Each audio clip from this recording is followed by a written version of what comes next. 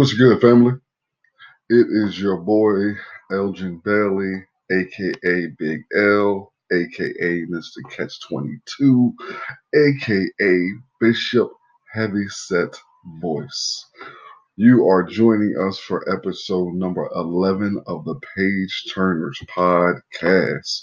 Man, I continue to be blown away by the support, man, and I can't do anything more at the moment than to frankly say thank you to everybody who supports this podcast, man.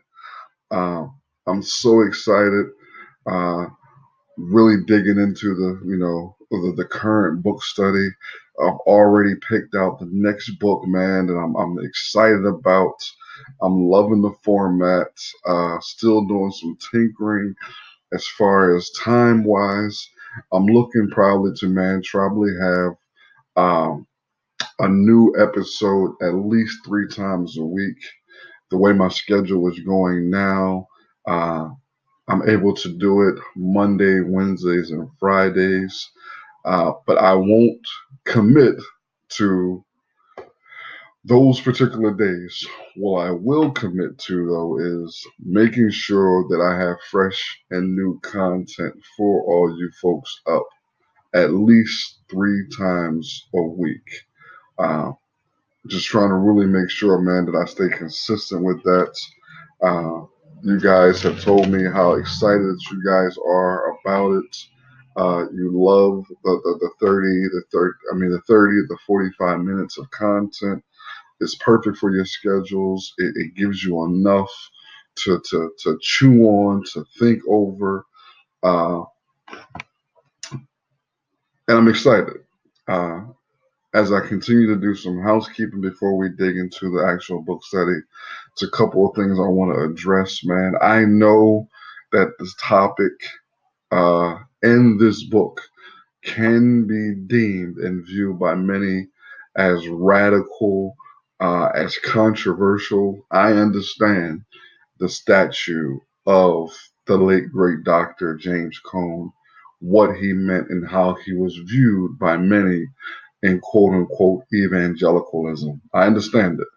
Uh, I'm not looking to defend Dr. James Cone. I think his work stands up enough to any criticism and critique. He has plenty. His body of work speaks volumes. And most folks who do criticize him, who do have a negative view of Black liberation theology, have never studied the theology. They've never read his work. They've never listened to any of his speeches, anything. They've never gone beyond Dr. James Cone and listening to other Black liberation theologians. So I understand it's difficult, but I think this book right here is crucial uh, for Black Christians today who are trying to understand where they are in light of all that white supremacy is doing globally. I also think it's important for non Christians or non Black people who, or specifically, I'm sorry, non Christian Black folks who are sick and tired of the Christian faith, have a ton of issues with the Christian faith, feel all these negative vibes and have all this negative quote unquote energy, one of those new age type of words. Shout out to the homie Rob Thornton. But just those type of people who are constantly berating, challenging, criticizing Black Christians and specifically the Black church for what they are and are not doing. This right here, this book, I believe, gives some context to the confusion, to the frustration uh, that many Black Christians feel within the faith in regards to their relationship with the faith and with white supremacy. So, with all that said, man, there's one more thing that I want to do as far as housekeeping. Some of you guys have asked me already, different ways of supporting the page turners and what we're doing. The Page Turners podcast is one aspect of the Page Turners. The other aspect of the Page Turners is the actual on the ground Page Turners book club. It's a young African American male book club, ages 9 through 15, where we do similar things where we pick a book, and for 90 days we address a particular book. We walk through it, we chop it up, we figure out how it applies to them as black males, as black people, and unpack truths out of different books, man. Currently we're doing The Invisible Man. But I say all that to say that people have asked different ways on how they can support what we're doing at the Page Turners. There's several ways. One of the big ways is word of mouth. Man, letting people know that you enjoy the podcast, what's going on the podcast. Share, share, share. Word of mouth is huge. We want to attract more listeners to get more people to come and participate into what we're doing, man. You can find this podcast on a multitude of different platforms. Uh, you can find it on iTunes, Spotify, Google, all across these different platforms, or you can come listen to it from the actual Anchor host site. It would be anchor.fm / page turners. But here's what you can do, man. Another way that you can support, because people have been asking. To those of you who are already supporting the show uh, in other ways, I thank you. But there's another way you can actually have a monthly subscription, which means you can set up so each month you would pay the Page Turners podcast. You would donate funds. You can donate funds in any amount of money, I believe, that you choose to. Uh, that money is going to go to new equipment, new recording equipment. It's going to go to on the ground libraries. You know, those little libraries, those little wooden joints that you see on a lot of corners. We're looking to put 2 or 3 of those up in our community and to keep them fully stocked with different books.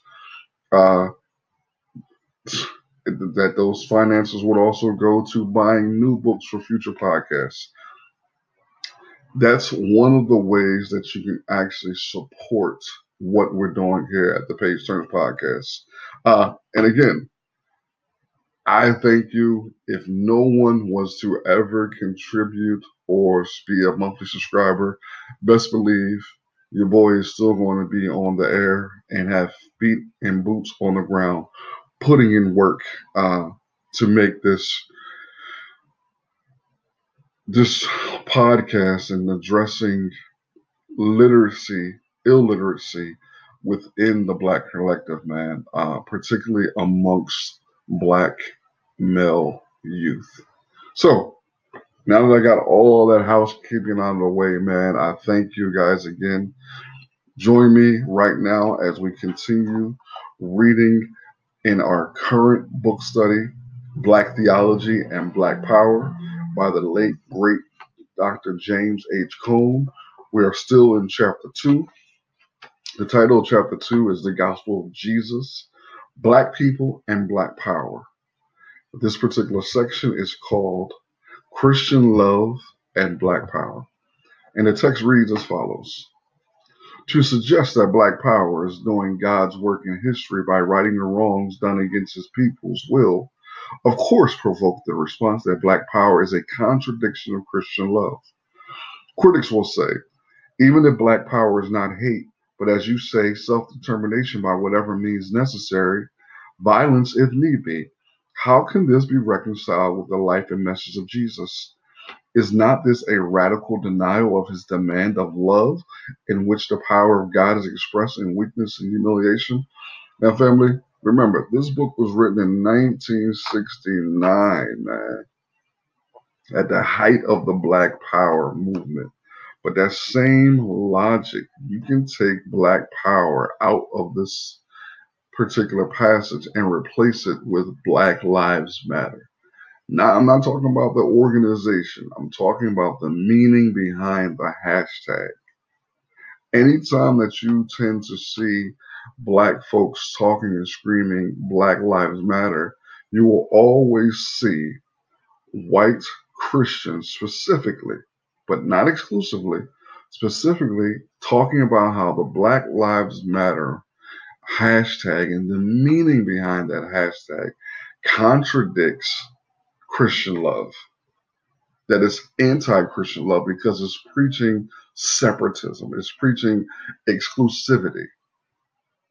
But so the critics are saying the same thing about the Black Power movement that they're still saying now about the meaning behind the Black Lives Matter hashtag, not the organization, but the hashtag. And the text continues.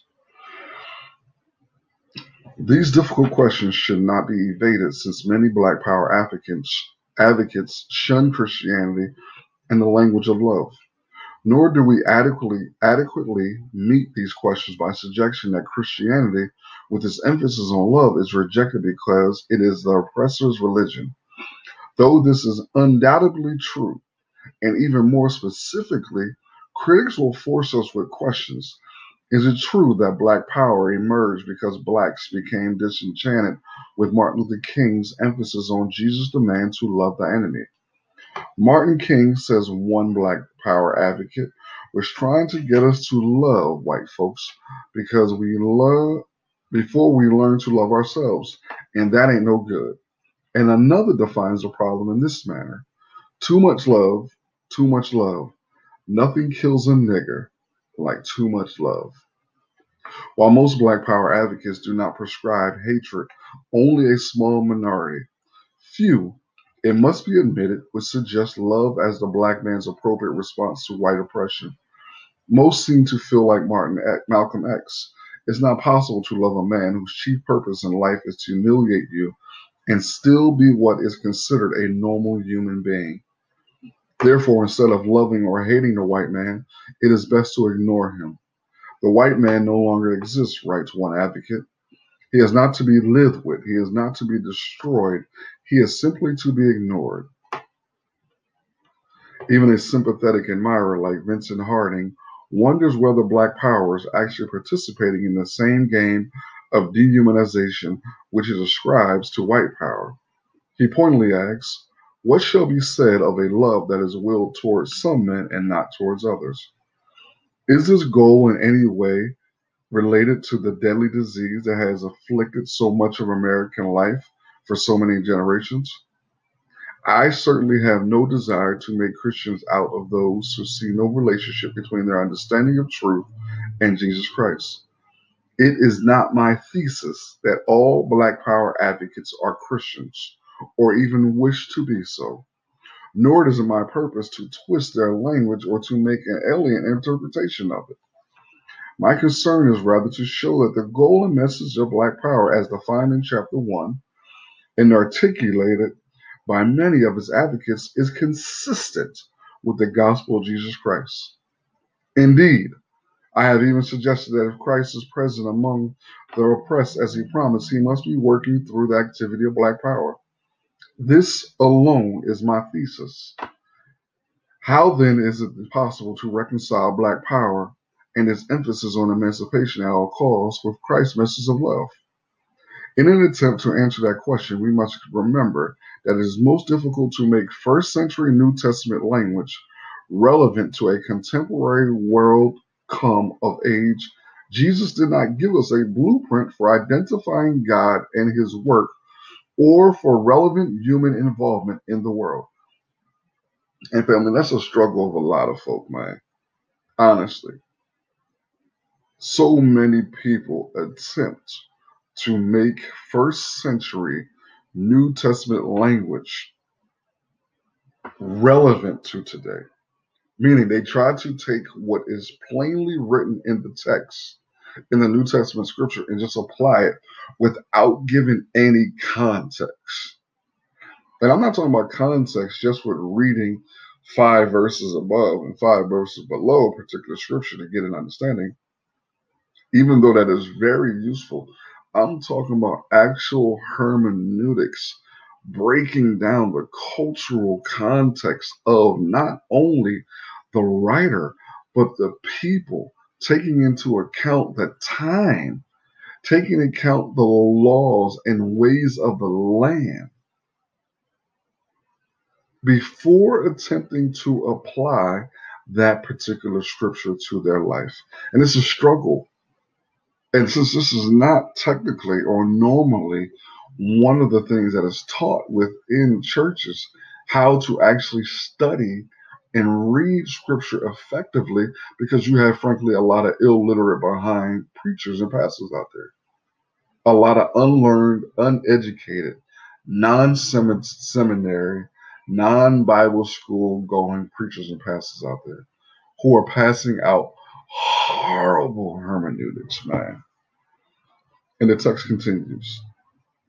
But this is the never-ending task of theology and the church.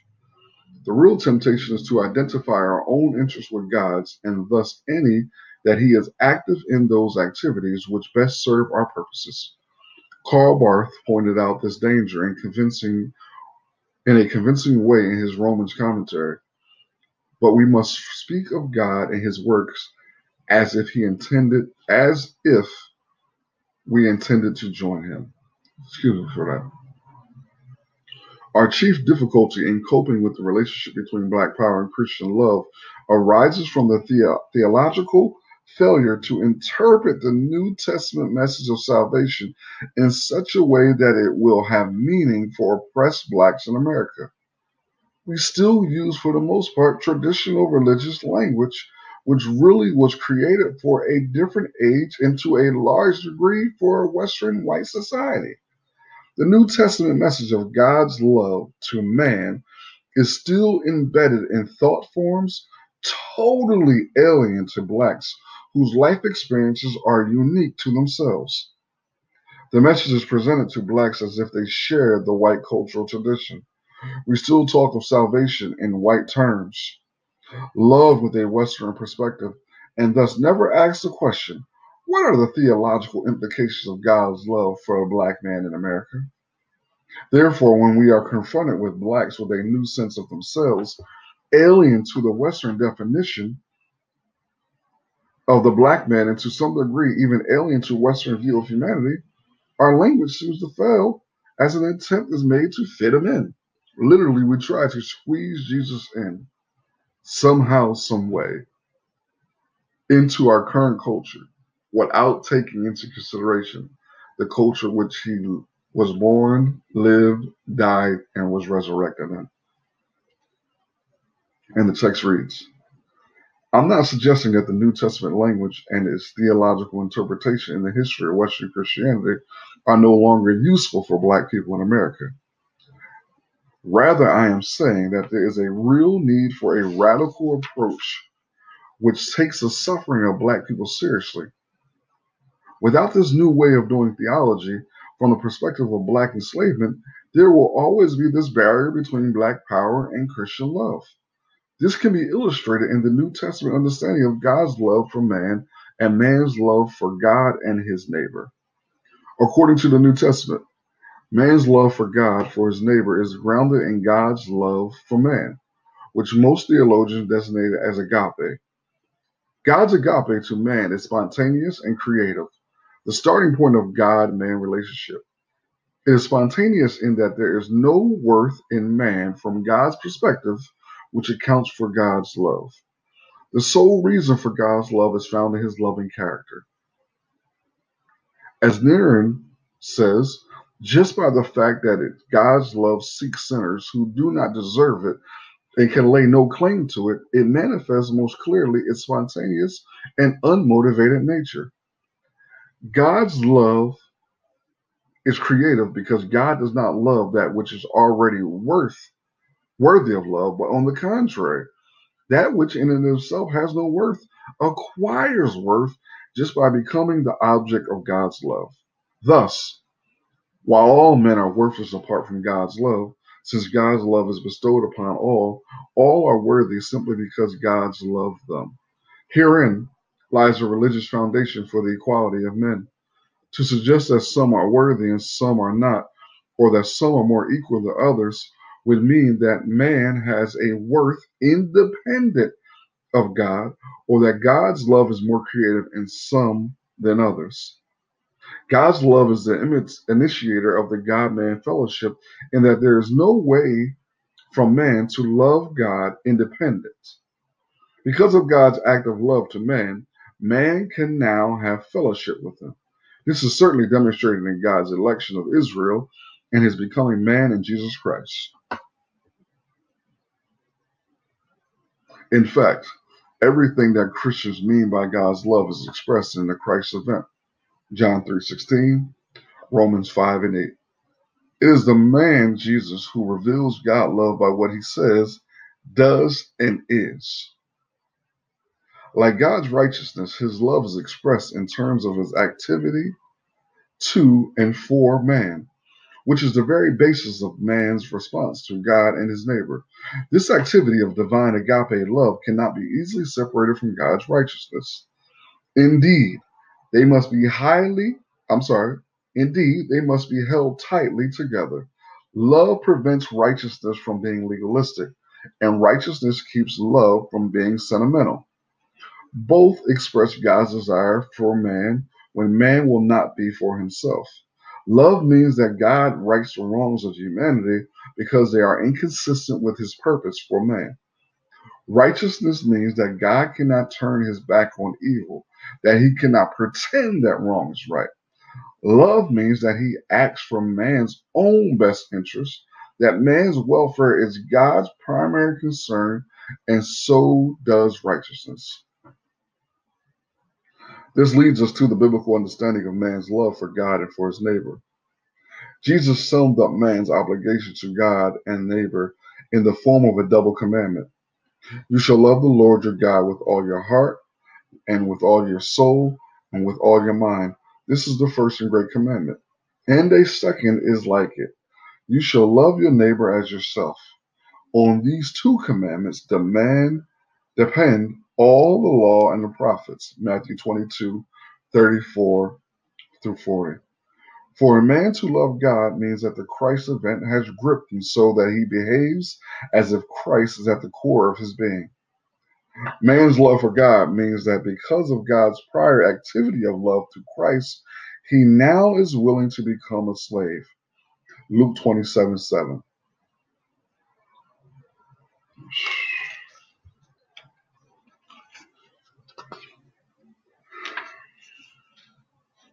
Man. This leads us to the second commandment. Love your neighbor as yourself. To love the neighbor means that we seek to meet his needs. It means being prepared to confront the neighbor as a thou and doing what is necessary because he is who he is, a creature of God. And I always get confused, man, and frustrated when I hear Christians, particularly, Christians in general, uh, speak so negatively of non-Christians who are fighting white supremacy. I find it absolutely fascinating, man, to hear some of the language used. It's fascinating that they ignore that second commandment. For God to love the black man means that God has made him somebody. The black man does not need to hate himself because he is not white. He should feel no need to become like others. His blackness, which society despises, is a special creation of God himself. He has worth because God imparts value through loving it. It means that God has bestowed on him a new image of himself so that he can now become what he in fact is. Through God's love, the black man is given the power to become, the power to make others recognize him.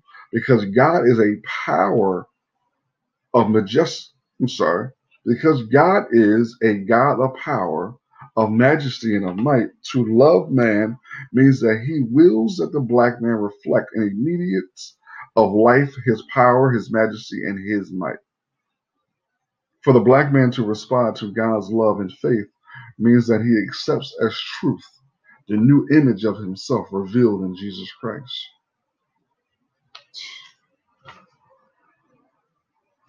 He now knows that the definition of himself defined by white society is inconsistent with the newly found image disclosed in Christ. In a world which has taught blacks to hate themselves, the new black man does not transcend blackness, but accepts it, loves it as a gift of the Creator. For he knows that until he accepts himself as a being of God in all of his physical blackness, he can love neither God nor neighbor. This may be what one Black Power advocate meant when he said, until blacks develop themselves, they can do nothing for humanity.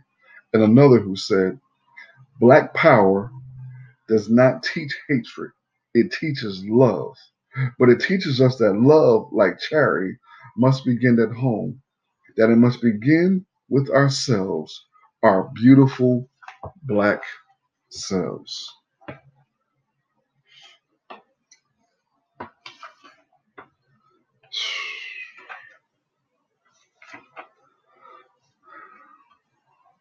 Yeah, yeah, yeah.